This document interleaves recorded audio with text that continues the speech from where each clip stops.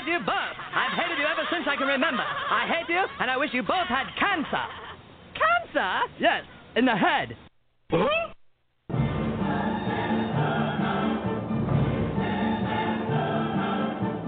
I'm as tired as hell, and I'm not going to take this anymore. Pay no attention to that man behind the curtain. Are you telling me you built a time machine? Out of a DeLorean?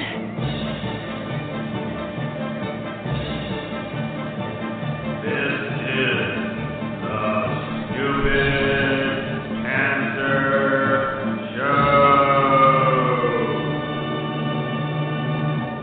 Uh-oh. Sounds like somebody's got a case of the Mondays.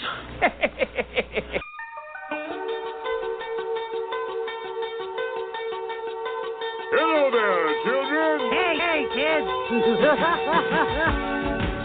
People seem to like me because I am polite and I'm rarely late. And now, the host of the Stupid Cancer Show, Annie Goodman and Matthew Zachary. Woohoo! Not that there's anything wrong with that. Because he has a lot of chutzpah. All right.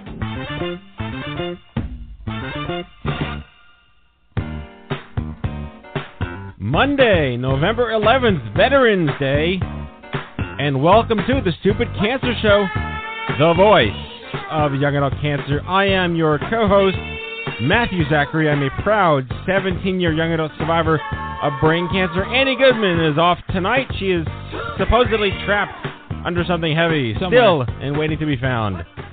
It is not okay that 72,000 young adults are diagnosed with cancer each and every year. So, got cancer under 40? Sucks, huh? Time to get busy living, folks, because the Stupid Cancer Show is changing the world, one chemo infusion at a time. I'm Kenny Kane, co-founder of Stupid Cancer, welcoming all of our first-time and returning listeners on Blog Talk Radio, iTunes, iHeartRadio Talk, or listening to the archives at stupidcancershow.org. Tonight's show, get a job. Not so easy if you got cancer, gaps in your resume, talking to HR, FMLA, and wrongful termination. Oh, what fun. Join us as we delve into this hot mess with Rebecca Nellis, VP, Programs and Strategy at Cancer and Careers, and Monica Bryant, Cancer Rights Attorney and co-founder, COO at the lovely Triage Cancer. Survivor Rahib Knit in the spotlight. And I'm Maureen Sweet, Chief Everything Else Officer at Stupid Cancer, back from my 2-week hiatus. And I will be live tweeting throughout the broadcast at Chemodex, so send me your questions and feedback at any time with the hashtag SCRadio. Alrighty. Hello, Maureen. Hello, back from the dead. We've missed you. If by dead you mean Ohio. Yeah. Yes. Ohio and D.C., I've been all over. Yes, you're like Johnny Cash at. Yes, I don't know what that means. Johnny Cash. Is that the female version of him? That'll be your music for Maureen tomorrow. I know Johnny Cash. Yeah? What's the song that I'm referring to then? The one. What? And for those for those who don't know what music for Maureen is, I'm really bad at music. Pay more close attention. Yeah. Something like that. I've Been Everywhere. It's the Johnny Cash song I was referring Ring to. of Fire. Looking for someone. Yes, exactly. He kind of looks like Joaquin Phoenix. Or vice versa. I knew that guy got that job. I'm familiar with the man. Nice. Yes. Wonderful. Well, we were all in Ohio. We were, my home state. Your home state. You were in your element. I was all in Ohio. You he were was all in our brand new casino in Cleveland. Who knew that Cleveland had a casino? It does. The Horseshoe. That was a shocking revelation, and thank you at the same quality time. establishment with quality beer. I was impressed. I was impressed. We went in with low expectations because of those stupid YouTube videos. Yeah, there are some very horrible YouTube videos that portray Cleveland in a negative light. Yes. And Maureen doesn't exactly talk it up all the time. No. You're not the best PR spokesperson for Ohio. Right, sure. She's like, well, there's a reason I came to New York City. Yeah. Well, but I also love Cleveland. The thing is, I haven't spent a lot of time there. I'm not from Cleveland. I'm from Warren, Ohio. No one's heard of it. So I say I'm from Cleveland a lot. I feel like that's the equivalent of someone from Long Island staying on Long Island, being, well, I live an hour from a really great city. I'm lending Cleveland some greatness right now. Right. Yes, basically. But you could... I did lend a lot of greatness to Cleveland in my day. Anyway, we were in Ohio because we are at the Critical Mass annual conference, second annual conference of Critical Mass, an organization that aggregates people working in the young adult cancer space, be they nonprofit representatives or social workers, nurses, doctors. Did they hire you? Right. I got that. I did pretty good on that. I'm pretty proud. So we were there for 2.5 days-ish of networking and learning about advances in young adult cancer and gambling. Yes.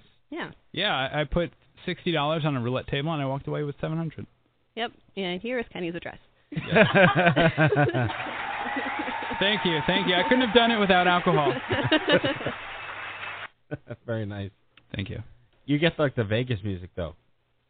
I'm afraid. Well, the Vegas it's going to be Elvis, and it's going to take him a couple of seconds. And we have an intro. This is Kenny's Vegas music. Tonight on the Stupid Cancer Show. This just plays whenever Kenny walks into a room. This is Kenny's roulette music. Anyway, but you did well, and there was a meeting. There was a meeting. It was a really good meeting. Gambling. We worked first. Cleveland. We worked first and gambled second. Yes, exactly.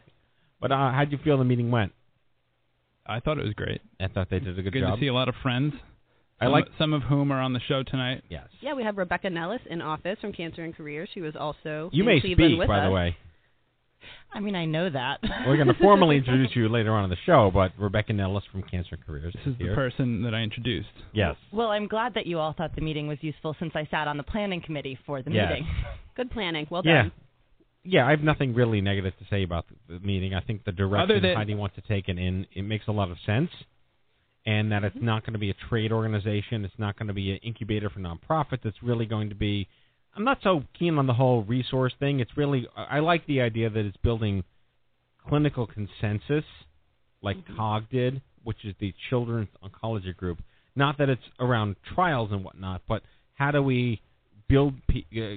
I'll just say consensus again in the clinical realm with oncologists, social workers, nurse navigators, nurses, and whatnot, around the standards of care by which every hospital should universally unite around. And that's kind of what got COG off the ground, except they had a mandatory trials component to it, which is what has advanced pediatrics. Well, and I think one of the things that's so exciting is the idea of creating a registry means that we're going to start collecting more information about our population, and that can only serve to allow us to do better at both supporting people going through it, but also looking ahead at what the issues are and being out in front of them instead of kind of running after them. Right. So, like, you're like the stupid cancer of science. I like that. And so saith I. I know, I was like, and Matt has proclaimed it to be such.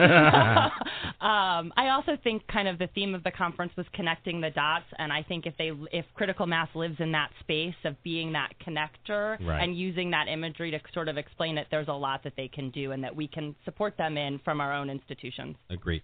So my takeaway, and I wrote this in the feedback, and if you are still on the planning committee, you probably read my feedback. I have not read anyone's feedback, and I forgot to turn in my own. Well done.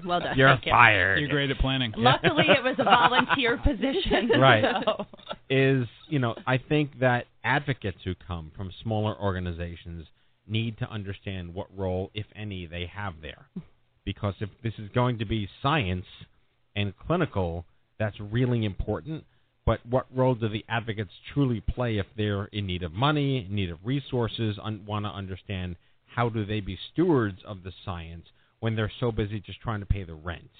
So, and I think that's a big question, and I think there was a period of time when the Alliance was under the Livestrong banner where it was the science side that felt like their clarity was less clear, and the advocates were all there to like build partnerships, and they could act on things faster because the system works differently on an advocacy side than on a science side. Right.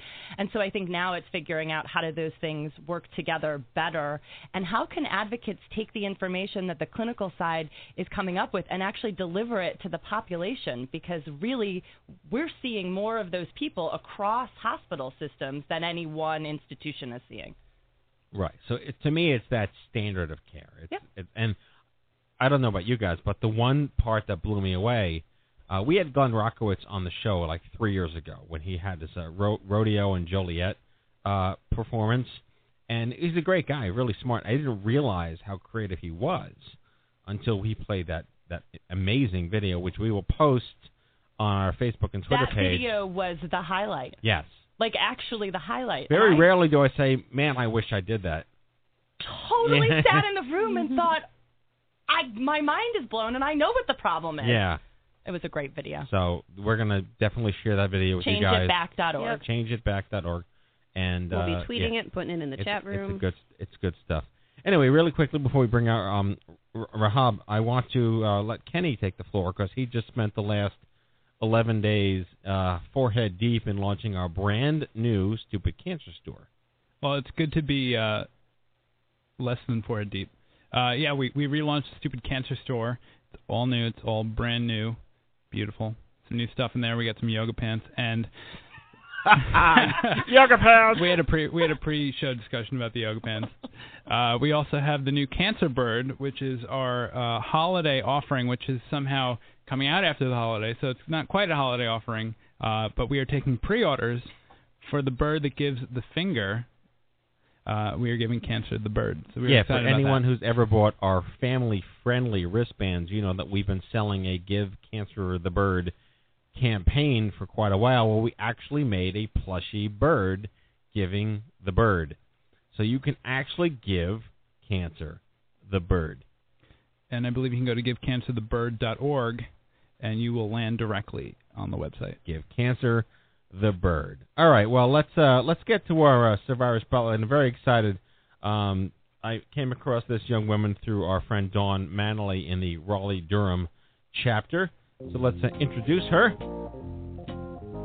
Our Survivor Spotlight tonight is Rahab Kennedy, a 38-year-old single mom from Raleigh, North Carolina, whose financial security unraveled following the discovery of a cancerous tumor in her stomach. Tonight she's joining us to share her experience. She got some great press, really raising awareness for some scathing, gaping holes in our broken healthcare system. Please welcome to the show, Rahab Kennedy. Hello. Yes, hello. Am I pronouncing your name correctly? Yes, you are. Thank you. I get a certain prize for that one. Thank you. Well, Thank you. yeah. Yes, a lot of people, they always call me Rehab. Oh, no. I guess that's not the worst thing. Yes, they always call me Rehab. When I work at the hospital, because I do work at the hospital, they sometimes call me Rehab, especially the old folks. They always call me Rehab. And I say, yeah, I still love you even if you call me Rehab. Oh, we love our old folks. Yes. So you're 6 months out of a diagnosis of stomach cancer at 38 years old, correct? Yes. Yes. So talk us through that. I was diagnosed 6 months ago. Yeah, talk us through that. Were you had symptoms? Were you working? What's the gist on that?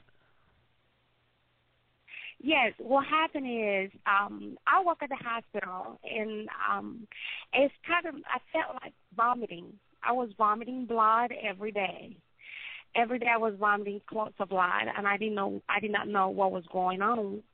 And I remember one day I was taking care of the patient, and I vomited in front of the patient, and they had to take me. My coworkers had to take me to the emergency room. And when I got to the emergency room, they did some tests, and they came up saying that I was suffering from ulcers. That's what they said.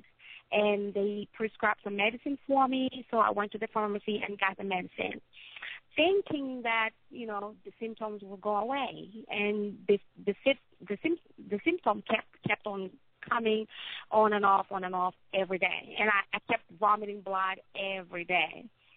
So it became so severe, and I couldn't even eat. Everything I would eat, I would just vomit. Anything would get in my mouth, I would just vomit. And I started losing weight, and I felt really bad because I was trying to wonder if it was ulcers. When you take medicine, it will go away sometimes. But this one was going on and off and on, and I was going to the hospital, and they would tell me the same thing. So I decided to go to another hospital to get checked. And then when they did their test, they said that I had gastritis. So they changed the medicine again. Now I started taking medicine for gastritis.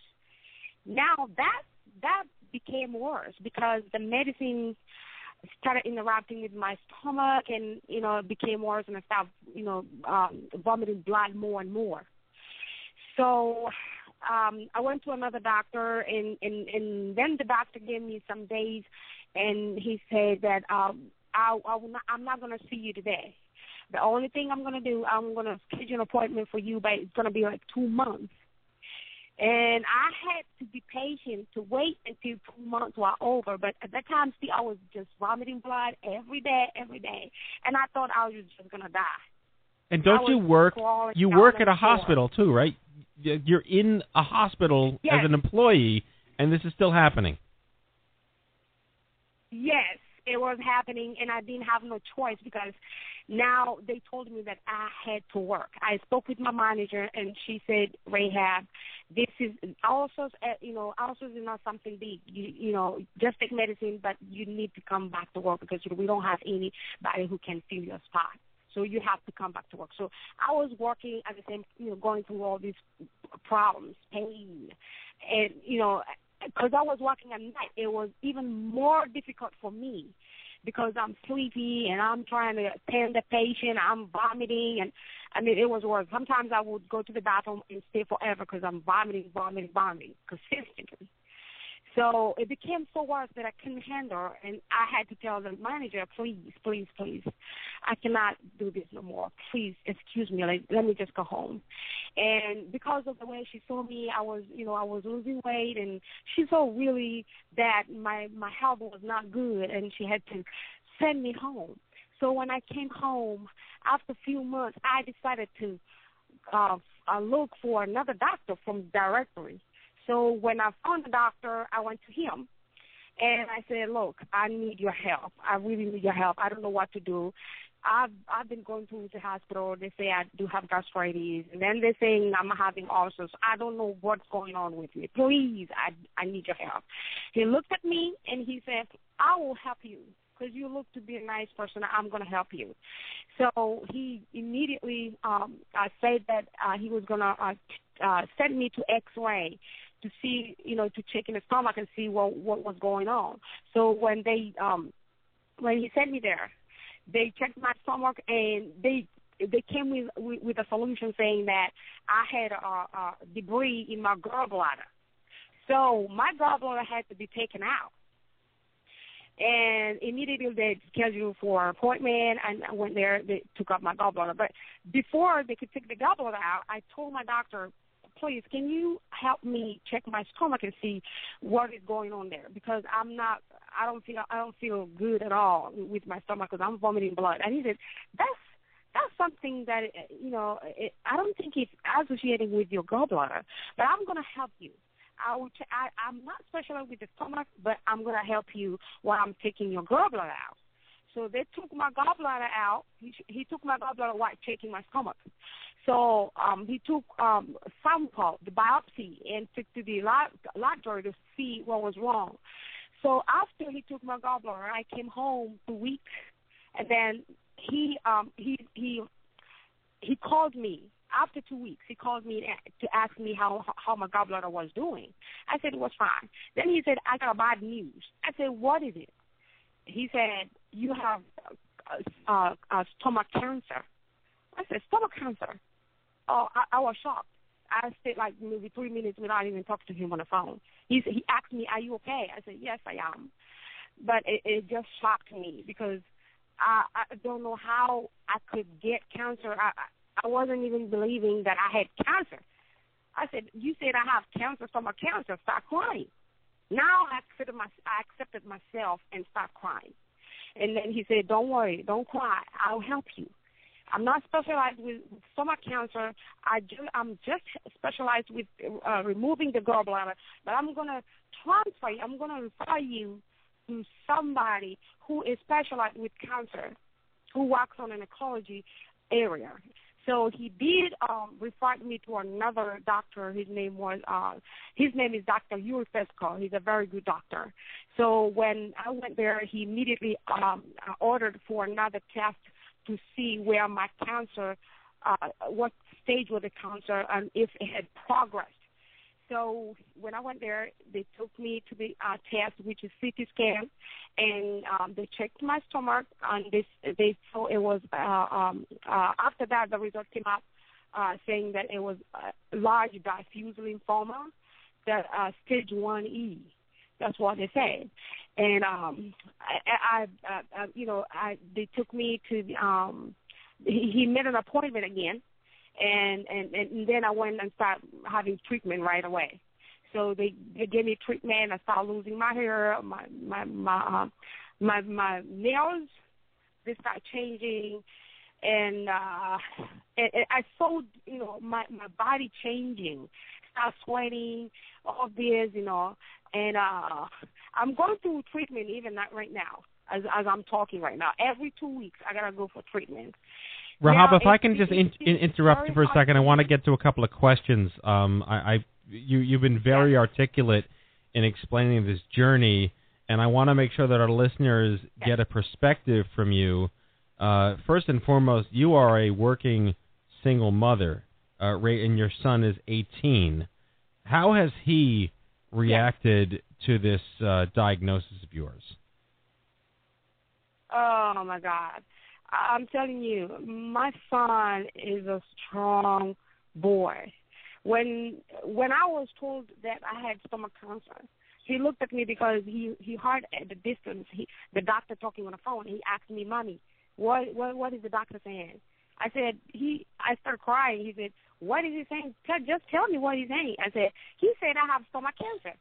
And then he looked down, and then he looked up. And that time, he was doing his exam, final exams. And it affected him because now my health is started deteriorating. I don't have anybody to help me except him. So he could go and try to fix something. I'm not eating. I'm vomiting. And every time he's trying to do exam, and I'm calling him, please come, do this, because I can't do nothing. I can't even walk. I was admitted at the hospital. He called when I got very sick. My white blood, my white count cells went down. He called 911 because I fell in the bathroom. Then he called 911, and then they came pick me up and took me to the hospital and started putting blood in. They did blood transfusion. They gave me some medicine, and my son was there for me. He was taking care of me. He was cooking for me. He was trying to help me in all ways. But he failed his exams because of the stress.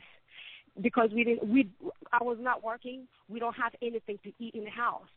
So he could try to just boil some rice. I could eat the rice the whole week, nothing else, just rice. And I couldn't even keep it in my stomach because I'm just vomiting. I'm not even having anything that I can eat that I like because I cannot afford. I'm not working. It's been so hard because even the rent, I cannot even pay the rent. The bills, I don't have money to pay the bills. I'm trying to ask people to help me. No one can even step in to help me. I cried and I said, why am I going through this? Why?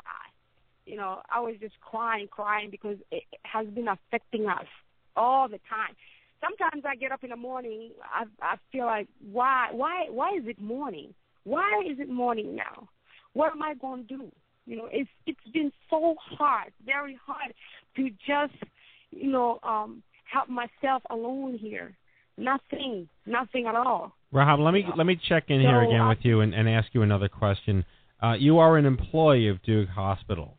There are certain entitlements and rights that you have as an employee of Duke Hospital. Tonight's radio show is specifically about cancer and careers and how people can navigate their careers and maintain their rights and their dignity through the process. Have you had any conversations with the Human Resources Department at your hospital to provide you with reasonable accommodations? Yes. I spoke with the Human Resource. This is what happened. When I have a social worker. The social worker, she works at Duke here in Raleigh. There are two Dukes. There's one in Durham and one here in Raleigh. So the social worker that I talked to, she works here in Duke, Raleigh, and she helped me. She gave me some papers to fill out.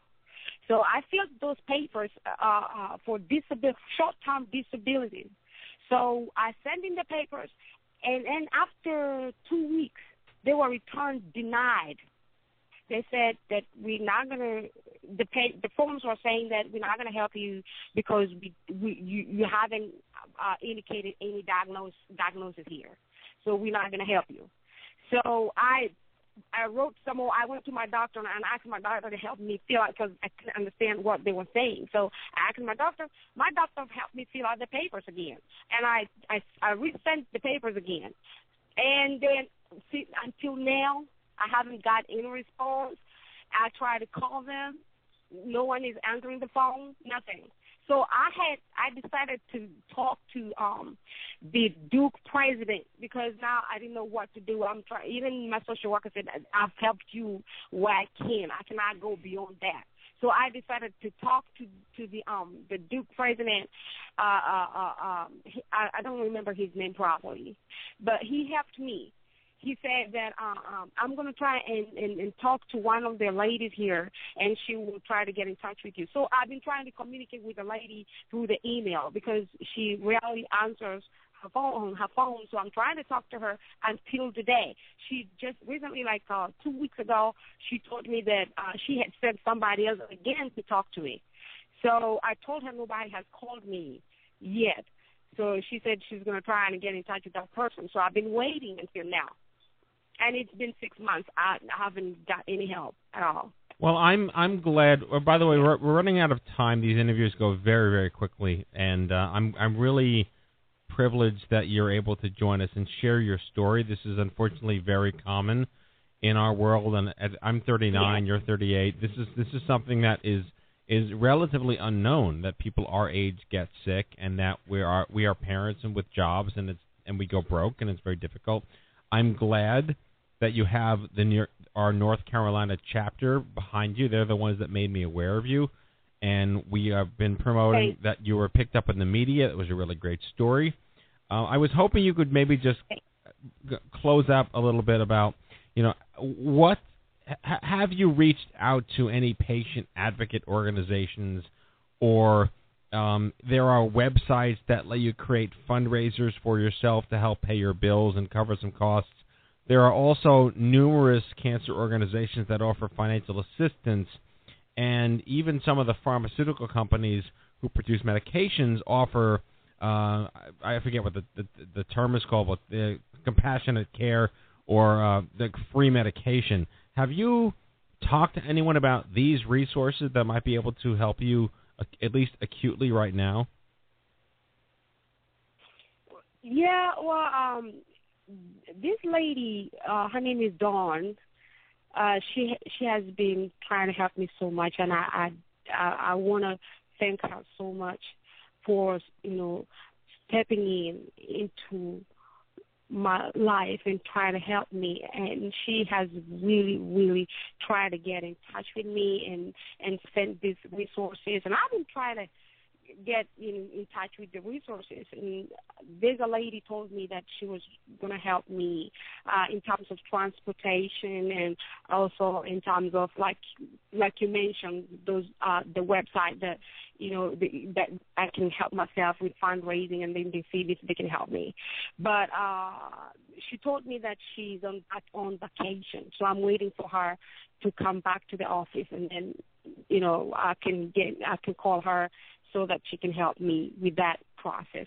Well, I'm really, really glad that you found somebody from within our community to sort of help you navigate and get along the way, and I'm happy to help. I will talk to Dawn when she gets back from her trip. And, again, I really thank you so much for coming on the show to just share. Even a piece of your story is so powerful for our listeners, and it's so symbolic and endemic of everything that we stand for here at Stupid Cancer. So I wish you Godspeed. Your son sounds like an extraordinary young man, and we're here for you. So thank you so much. Yes, thank you so much. The only thing right now is and I'm having just difficulties with the rent because there's no any place that people right now they're talking about economy is so hard, and I do understand. I do understand that area, but right now I don't know what I'm gonna do because with rent is just critical for me right now. You know, there are other things, you know, like food. You know, I went to the church. There's a church that is next to me. I went there and they gave me some food. And also with the bill, they try to help me with one bill. They said the only thing they can help me is only paying one bill. So Rahab, I'm really sorry. We have to end the interview. We're really out of time. We will definitely follow up with you after the show, and I will make sure you get connected to as many resources as possible. So thank you so much for coming on the show. Thank you so All right. much. Rahab Kanid, everybody. All righty, let's get to the news here. Hello, I'm Kent Brockman, and this is Eye on Cancer. Just the facts, ma'am. All right, head on over to events.stupidcancer.org, your one-stop shop calendar for all of our social and educational events nationwide. Something could be happening in your neck of the woods, and we certainly don't want missing out. Matt, we got some stuff coming up in the Twin Cities, Fair Lawn, New Jersey, Billings, Montana, Providence, Rhode Island, Cocoa, Florida, and right here in New York City. All right, Instapeer, our revolutionary mobile app initiative. What the hell is that? I have no idea. It has the potential to end isolation and connect people with those who've walked in your shoes. You can help Stupid Cancer reach our $50,000 goal. We are currently at 57%? Something like about that. $28,000. Yes, we are at less than 100. Less than 100%, yes. Probably.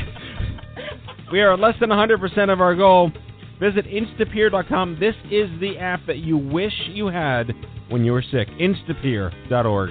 Save the date for OMG 2014, the 7th annual OMG Cancer Summit for Young Adults, next April at the Palms Casino in Las Vegas. Visit OMG2014.org to join the mailing list and the official Facebook group. All right, you are listening to the Stupid Cancer Show in our all-new broadcasting stunning HD format. We know you can't listen to each show live, so be sure to subscribe for free anytime on iHeartRadio Talk, Apple iTunes Podcast, or right here on the Blog Talk Radio Network. Visit stupidcancershow.org anytime to get connected, and thank you for listening. The fall season is upon us, so it's time to stock up on some new threads like Stupid Cancer brand hoodies, hats, gloves, yoga pants, Cancer Bird, and more. Surf on over to stupidcancerstore.org. Kenny just had a stroke, and anytime, that is your... Anytime, Stupid Cancer News. I have no idea. Okay, bye. All right, and now the opening of our universe here. I'm excited. I'm very excited because I like the Wonder Twins. All right. I think the wheels have come off. Yeah. Monica Bryant, returning champion, is a cancer rights attorney and the chief operating officer for Triage Cancer, a nonprofit organization dedicated to providing education, resources on cancer survivorship. I know her because she kicked off season 13 in September. Joining her is, in studio live, sitting next to me, Rebecca Nellis, vice president of programs and strategy at Cancer and Careers, plural, where she developed on Twitter as Cancer and Career, where she developed programs to meet the ever-growing needs of employees who are working through the cancer treatments and those who support them. Please welcome to the Stupid Cancer Show, Rebecca Nellis and not Joanna Morales.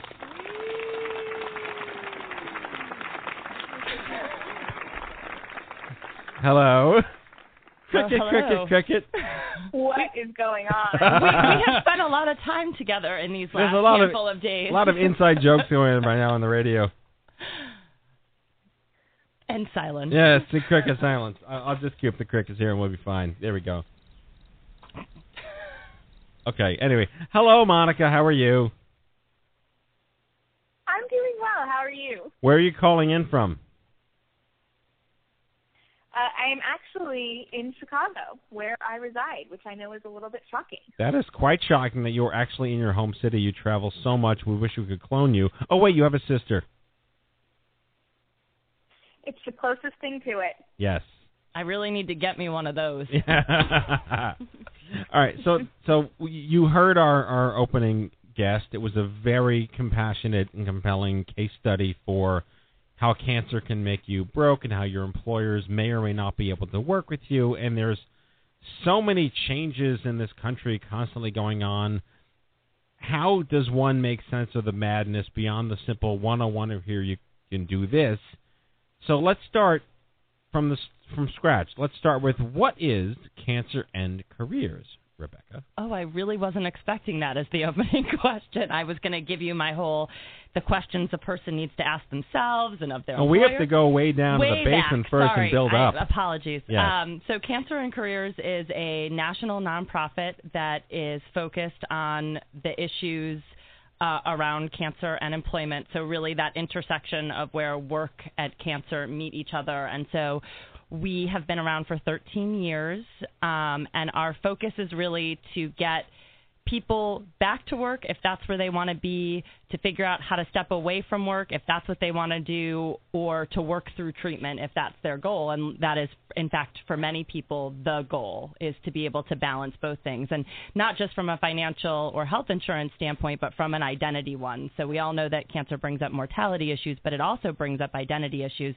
And in this country, work is very closely tied to that. So we create a battery of national programs, free webinars, free publications, free resume review service, a national conference on working cancer to really get at that issue from all sides. And then we also work very closely with healthcare professionals to train them to work with their patients. And what was the impetus behind the formation of Cancer and Careers? So Cancer and Careers is the philanthropic arm of a trade organization in the beauty industry. And about 13 or so years ago, 5 board members were diagnosed with cancer at the same time. Wow. And so there was a lot of information around the medical piece and where to turn for that. But these were really successful women who'd worked very hard to get to a certain place in their professional life, and there was no information for them around what to do with their job. Wow. It's a certainly, I always feel that way when I tell that story. I did not know that part. You didn't know that part? I did not know that part. Oh, that's amazing. Yeah, so it really came from a very holistic, organic reaction to a problem, which was they went to the person who leads the trade organization and said, this has happened because she'd been very active in the cancer world just as a human, and she couldn't believe that there wasn't anything about work, and work is such an essential element to our existence. Right. But it was also at a time where survivorship was only really becoming part of a regular conversation, that quality of life for the people who've gone through it versus research. And obviously they're both important. Right, and it was another sort of almost a stake in the ground for young adults, too, because the majority of people who get cancer are over 65 and probably retired. So the discussion of cancer rights and employment is clearly another major message about being not over 65 with cancer. Absolutely. And certainly for us has been a target audience, even though we serve that whole working age population, which is changing for people. Right. As you know, how long you work, 65 is a laugh now, right? Yeah, like, I know. I mean, my mom is still working and she's 68. So, yeah. But that young adult space is key because you're either, if you're in that early part of that young adult space, you haven't even begun to really have a professional life, so you don't even know how to kind of forward move through that. And if you're in your 30s, you're just getting settled into something. You've just figured it out, sort of, and then what do you do about that, and how valuable are you, and so how do you stay valuable and stay relevant in that space? And Monica, you are very unique that you have a sister, and you're both attorneys, cancer rights attorneys, and you both seem to be the only ones in the world who have the breadth of knowledge. I hope that's untrue, but the two of you are like the greatest roadshow in all of healthcare. I would like you to just start out with how you got started, both of you, in this, and what led you to do what you do now. Absolutely. So it's sort of not a straight path by any stretch of the imagination, but Joanna and I are both, in fact, attorneys. And we both feel really strongly about the idea that people should have access to quality information about the law and about their rights. And it was especially important in the cancer community because there are all of these laws out there that can protect people and can provide benefits and can really impact somebody's quality of life. So, we're really about the idea of getting this information into the hands of the people that need it. And that's the goal of Triage Cancer, really. And Triage Cancer deals with the whole spectrum of cancer survivorship issues, but Joanna and I do focus on the legal, health insurance, employment side of the coin. Although I think I'm offended that I wasn't included in the greatest roadshow ever comments. Well, I am to please. Clearly. All right, so, again, outside of the obvious stuff, because, I mean, personally, I've heard your presentations. They're extraordinary. You know more than anyone on the planet could possibly know to answer any question about anything in careers in healthcare, especially around the Affordable Care Act. How do you get the word out to people? And second part of that question is, what percentage of people affected by cancer are not even aware that they have rights? So clearly we're going to have to hire you to do our marketing for us moving forward, because you say wonderful things, so I appreciate that. And how we get the word out is by talking to anybody and everybody that will listen. I mean, we say, along with Rebecca, that we are talking about these issues one person at a time, one room at a time, to whoever will listen to us. So it's slow going, but I think that we've made huge progress in the last few years about sort of bringing up the idea that information about health insurance status and work status need to be part of the discussion when we're talking about cancer care, all the way through survivorship and recovery.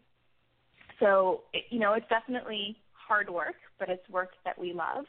And, you asked for a really interesting fact that I don't think we have in terms of how many people don't know that they have rights in this area. But I can tell you sort of anecdotally, most of the people that sit through our sessions are surprised that there are, in fact, as many things to protect them as there are. And I would like to take this moment to also explain part of why Monica and I are on the show together is because we think partnership is the key way in which to change the conversation and to get the information out there. And when you're talking about the practical employment issues, which is what Cancer and Careers specializes in, and the legal issues around employment and cancer, which is what Monica and Joanna specialize in, they go together in a very intertwined way. You really can't talk about one without the other.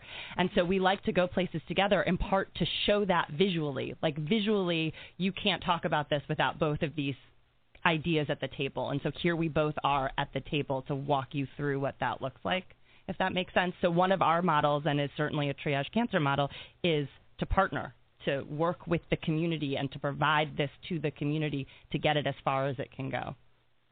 So let's get down to some of the nitty-gritty stuff. Let's talk about reasonable accommodation and dealing with the Human Resources Department. And so let's start with Rebecca. All right, so you're young, you have cancer, you're afraid to tell your attorneys, you're afraid to tell your boss, you post on Facebook, they find out. This is the social media age of oops. Talk about that. Well, so you're getting to one of my two key soapboxes right off the bat. Thank you for that softball, Matt. Monica's laughing. I can hear her.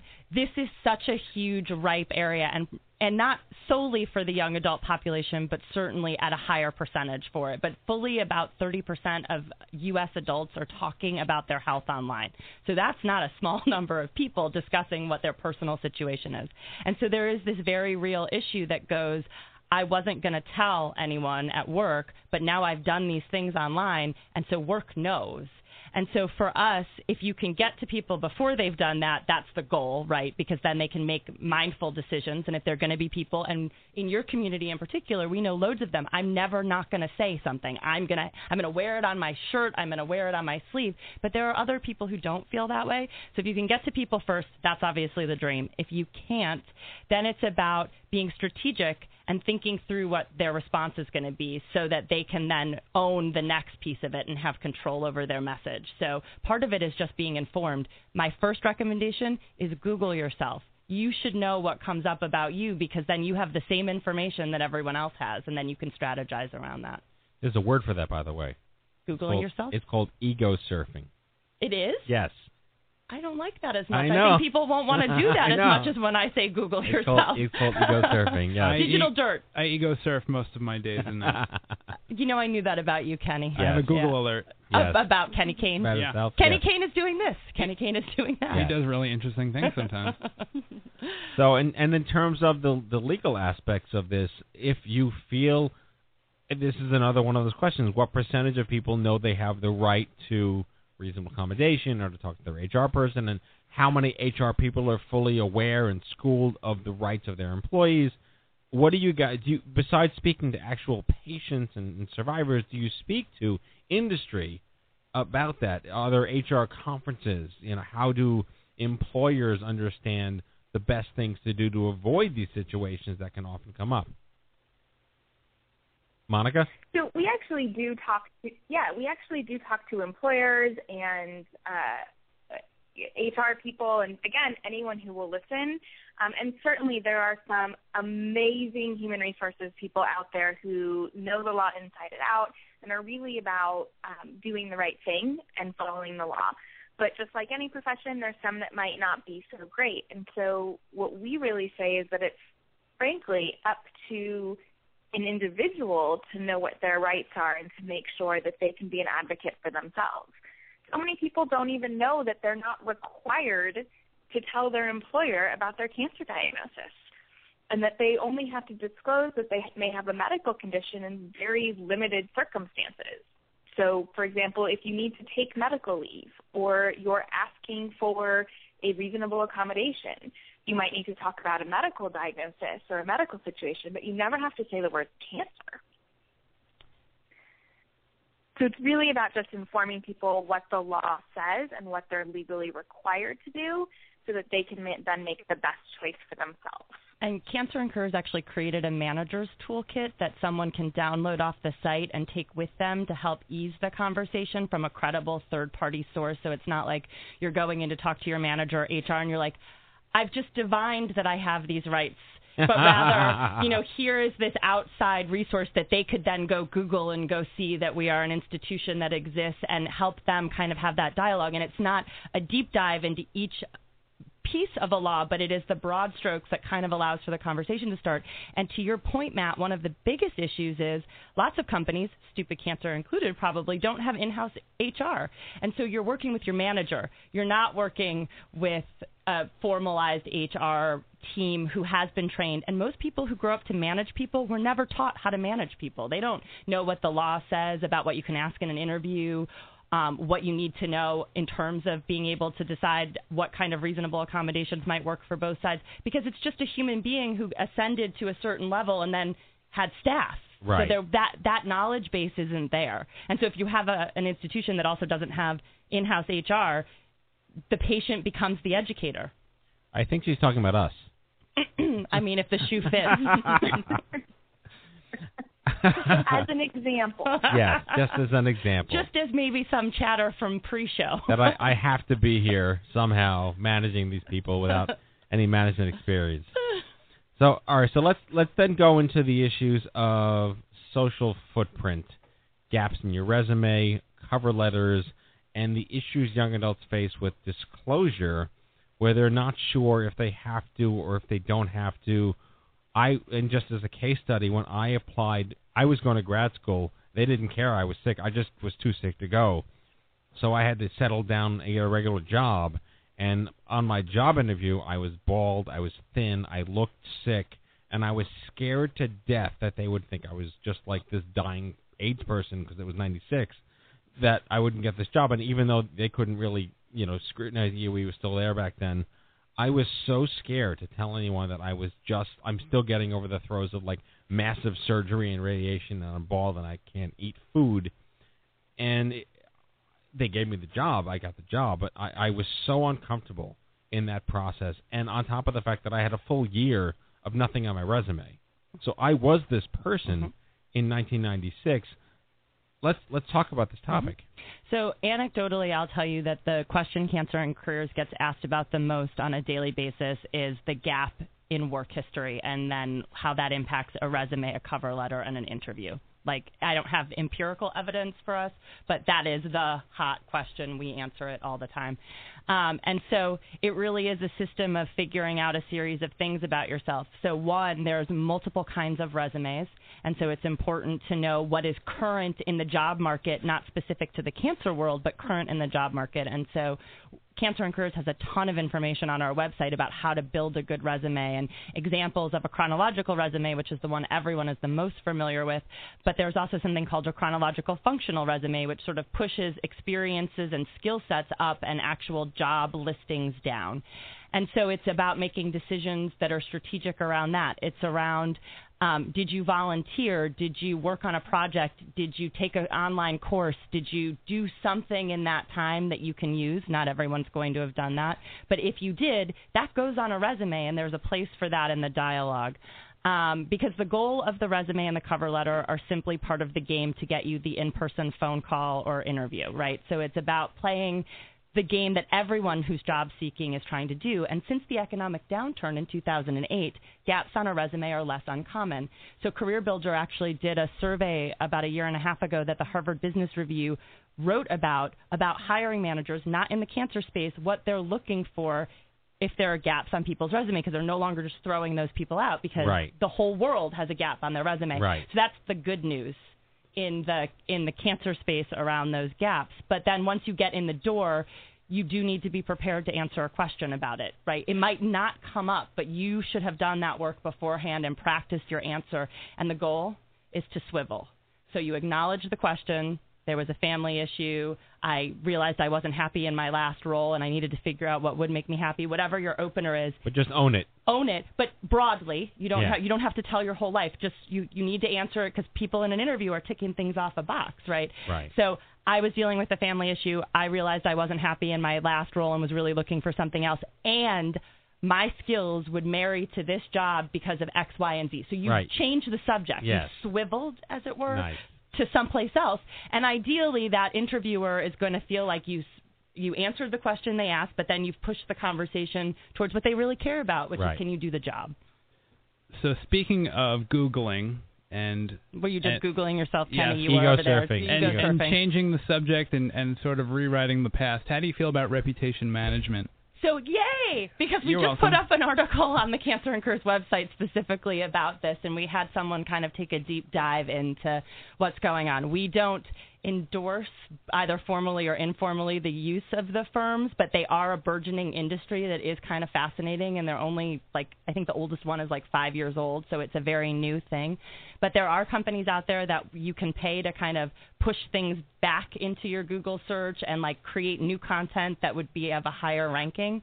But there's also a checklist on our site of things you can do yourself that you don't have to pay someone else to do to kind of improve your online footprint. So, and it's definitely something to think about, and it's become a very hot topic in this space. Wait, basically they purge all of your potentially... It's like SEO suppression. Sort of. Or it's pushing it down, because no prospective employer is going to look at the 70th page of a Google search, right? It's the first 3 or so pages if you're really worried, right? It's really the first page probably because people are busy. But if you're concerned, those first few pages are the places people kind of tick through, and it makes sense. They want to know if what you've said to them in a cover letter and resume kind of lines up to a person's online footprint. And in the world we live in, everyone's got one. Right. So it's about getting new content that's going to be higher ranked. It's about activity on sites that get a lot of traffic. So some of it is just simple like that, and others of it is, if they can go to a website and get someone to take something down for you, and you're willing to spend the money to have them do that, they will. So let's transition back to Monica then, and I want to talk about... let's do that. Yeah, I'm tired of you. And let's talk about, Monica, you were on the show in September talking about the Affordable Care Act and debunking Obamacare, and I love to consistently reiterate the Jimmy Kimmel parody where he interviewed people on the street and asked them which one they support more, the Affordable Care Act or Obamacare, and almost universally everyone wanted the Affordable Care Act and not Obamacare. So as hysterical as that is, it's terrifying. How are you, in your role, trying to leverage, now knowing most people are idiots, well-intended idiots, uninformed people, about the realities of this, and how does ACA specifically tie into careers and cancer? So again, the answer is one room at a time. We shout it from the rooftops, and we hope people are listening that, in fact, Obamacare, the Affordable Care Act, and healthcare reform are all the same thing. And we just hope that people, what was kind of horrifying about that Jimmy Kimmel interview was that people didn't just think they liked Obamacare or the Affordable Care Act. They were adamant about it. They were so sure of their position that I just urge people to actually go to credible sources to look for information before they pass judgment. And then specifically how it ties into careers, I mean, the law doesn't really speak to employment issues except sort of around the way that health insurance ties into employment. So a vast majority of Americans get their health insurance through their employers. And that will continue to happen for most people. There are some employers that are now, smaller employers that are now going to be able to offer health insurance because there's going to be some tax credits because of the Affordable Care Act. So you're now getting sort of a whole new pool of people into the marketplace. There's also going to be a penalty for large employers who choose not to provide health insurance. So, I mean, really the idea that an employer is going to still provide health insurance is confusing to a lot of people. There's been a lot of myths out there that speak to the fact that the Affordable Care Act is messing with that, and it's really not, as far as we can tell. Why do people, this is the rhetoric on the news cycles, why do they say that the Affordable Care Act is a job killer? Where does that come from? So I love how you always ask me these questions where I have to peer into the minds of the unknown they. Yeah. I think it's exactly what you said it is. It's rhetoric. It really is rhetoric because as far as we know, the Affordable Care Act is in fact employing more people. So there are what's called in-person assisters being hired to help people figure out what their health insurance options are in the marketplaces. There's people who have been hired to create the marketplaces. So thus far, what we've seen is, in fact, sort of an uptick in jobs because of the ACA and not the other way around. And to actually circle back for 1 second around how does the ACA kind of relate to employment by individual, there's a real big issue in the cancer community around job lock and worker mobility and people who stay tied to their work more because of the insurance that they feel safe and comfortable having and not because opportunities might have presented themselves or they might want to be entrepreneurs or they might want to do something else, but they've stayed because of health insurance.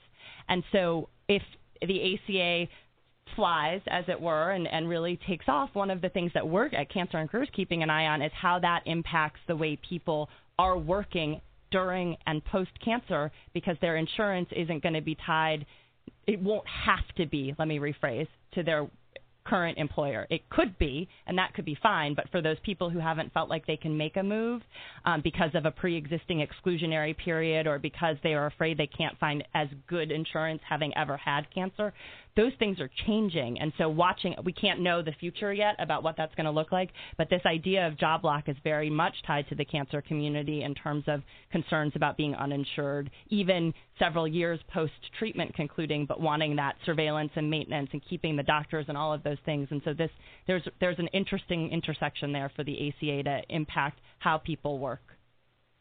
And Monica, is there truth to I'm going to put you in the hot seat. I want to know.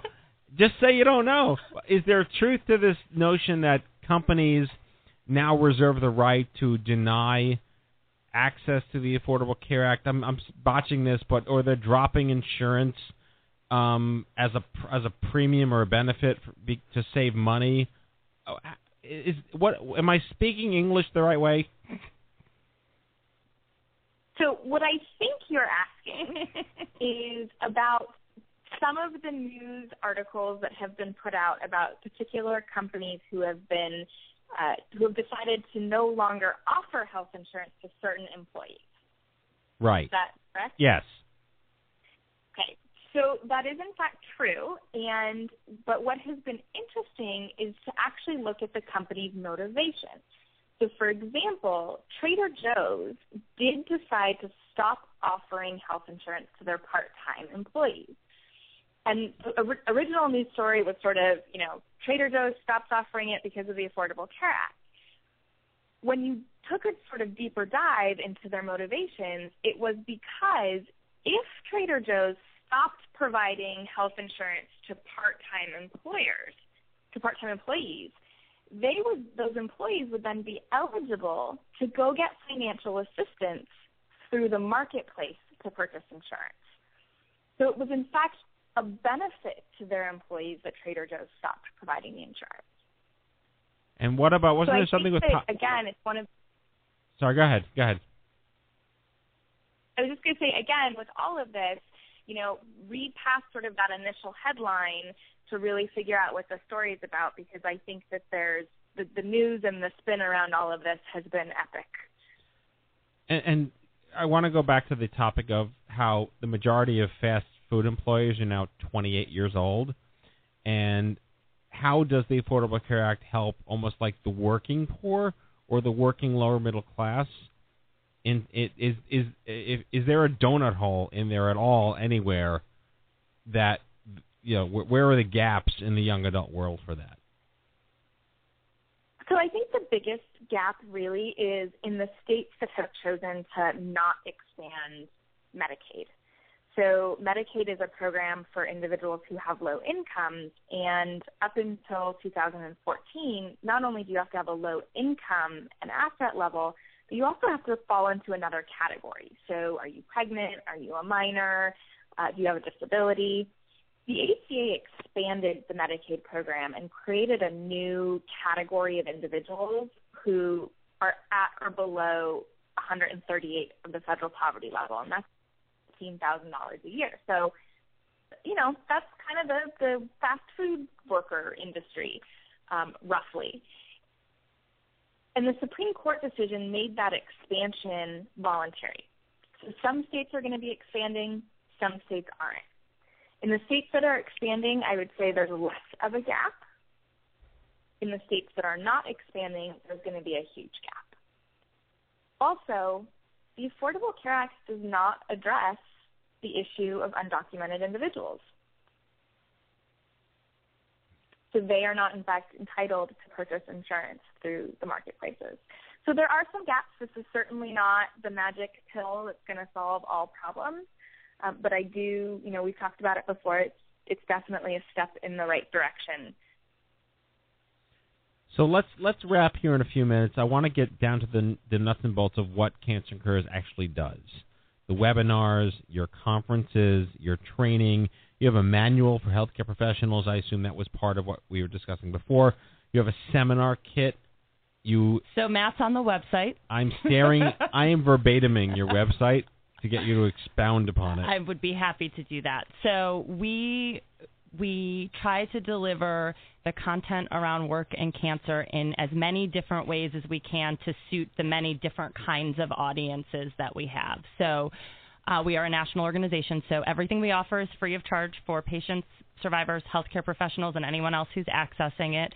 And so we do a series of webinars and teleconferences, both for patients, things like our Ask the Experts teleconference series and our Job Search Tips, Tricks, and Tools webinar.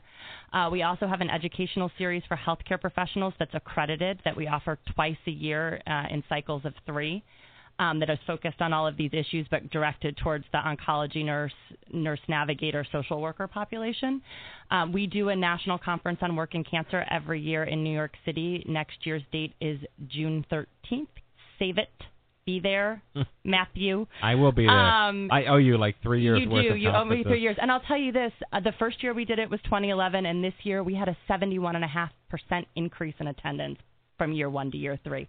So it's not a plateauing topic. It's a topic that people are gravitating towards. We offer a scholarship program. You can apply for scholarships to attend the conference, travel scholarships. That opens in January. And then we have a series of publications in English and Spanish, as is the website in English and Spanish. And we do on-site in-service trainings for healthcare professionals where we literally go in with either Monica or Joanna and spend 5 to 8 hours totally focused on all of these issues to help healthcare professionals better understand what their patients are going through and look for triggers in the conversation.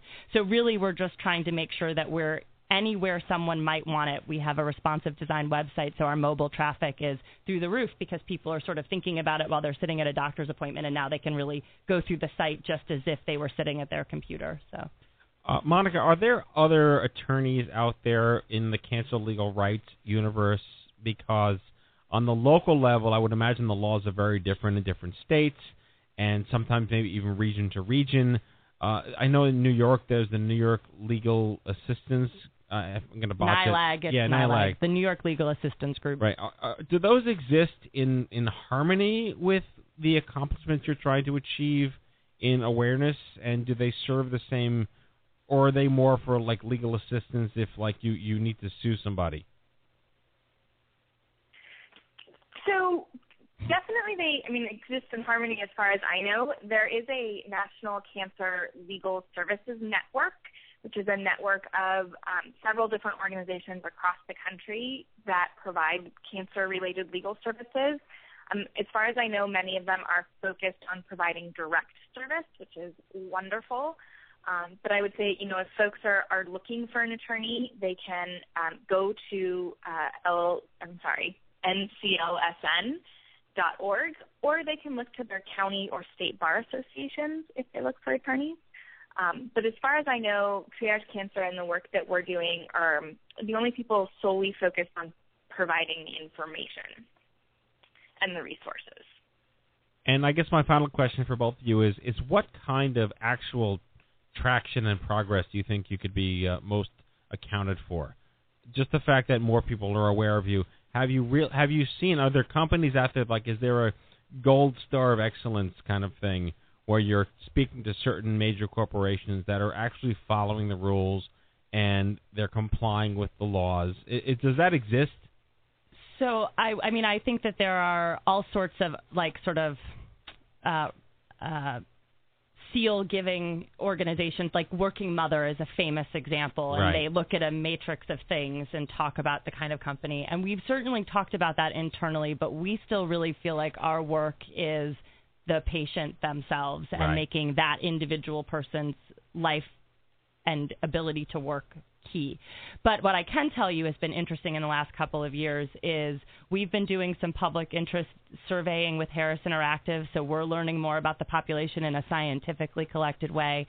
And we're being approached all the time by people interested in this topic now. And I can tell you 10 years ago, I was still saying, so here's why work matters to someone with cancer. And so I might paint the picture because it's emotive and it gets people drawn in, but I don't have to explain that anymore. I'm having different conversations now.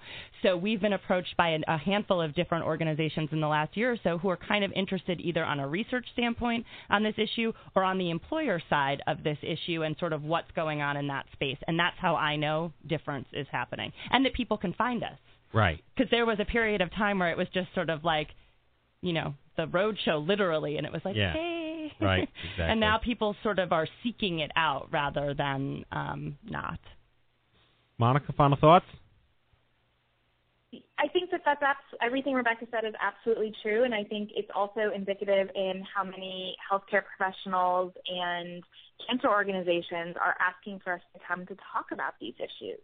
So the first few years we did this, again, it was sort of this is why we have to talk about the law and the practical.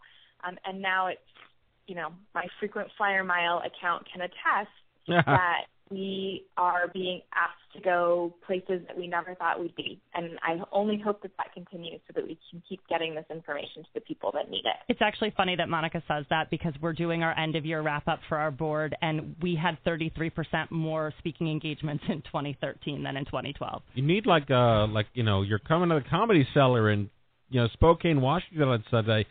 You basically need like a booking agent. And I want a bus or a plane. I would like plush situation in the back to travel a little more comfortably. Yeah, I will drive you. Kenny will drive you. If we're putting requests in, I ask for the plane.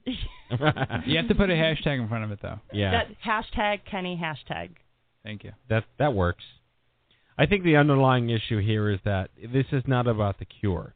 and it's a new narrative in this country, maybe global in other countries too, that cancer may not necessarily be the death sentence, but we want to make sure it's not a life sentence. Absolutely. I mean, the survey we did last year with Harris, 79% of the people who answered the survey said that their cancer recovery was aided by the routine nature of working. Right. And so we don't know what they're defining that aided by, right? That's a different data point. But just conceptually, that 79% of people who answered that felt like work was an important positive in their recovery. Medicine is only part of the equation. This is not clinical. This is your life. Correct. And how do you make it as normal as possible along the way? And fulfilling and productive and accomplishment-filled. Yes. Just like your peers. Well, that's what the show's about. That's what the Young Adult Movement's about. Hi, have we met? I'm gonna chirp. I'm gonna play this just because I said so.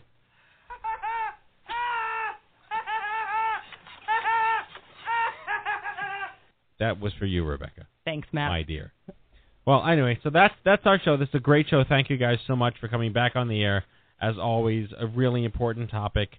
This shall live on in perpetuity on the interwebs for all time, and will go down in the annals of history as the single greatest show in the history of ever. Yeah, it's been pretty good having you on the show. Yeah. That was real nice of you, Kenny. Hashtag nicest he's ever been. Monica, thank you so much for calling in. I'm sure our paths will cross at some point because they're always somewhere I am, and vice versa, and maybe Rebecca too, and your lovely sister Joanna. It's true. All right. Well, I will. All right. Thank you so much. Thank you. All righty, Kenny. You ready? I am ready. Prepare to activate. I hear there's rumors on the internets. You ever seen a grown man naked? And so, to all of you, a fond farewell. Hooray, I'm helping. You are a meathead. Oh, Magoo, you've done it again. That was so terrible, I think you gave me cancer. Okay, folks, that's our show. Our 284th broadcast. We hope you had as much fun as we did poking a stick at Stupid Cancer. I'd like to thank our guests, Rahib Kaneet, Rebecca Nellis, and Monica Bryant. Join us next week. Holistic health in the real world. Everything you eat will kill you. True or false? Is coffee good? Eggs are bad. What the fuck? Let's get down to brass tacks on the issues of holistic health in the real world every day.